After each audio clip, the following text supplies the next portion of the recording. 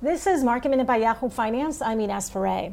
The Nasdaq gained nearly 2% today. The S&P gained more than 1%. The Dow gained more than 1%, or more than 300 points, as Apple shares soared higher. Apple will be hosting a big event tomorrow. It's expected that the Apple Watch 6 will be the focus of that event. Nikola shares were in green territory today, up more than 11% after the electric truck startup released a more detailed rebuttal to a short seller report from last week. Tesla shares were in green territory after Goldman Sachs said demand is picking up in China.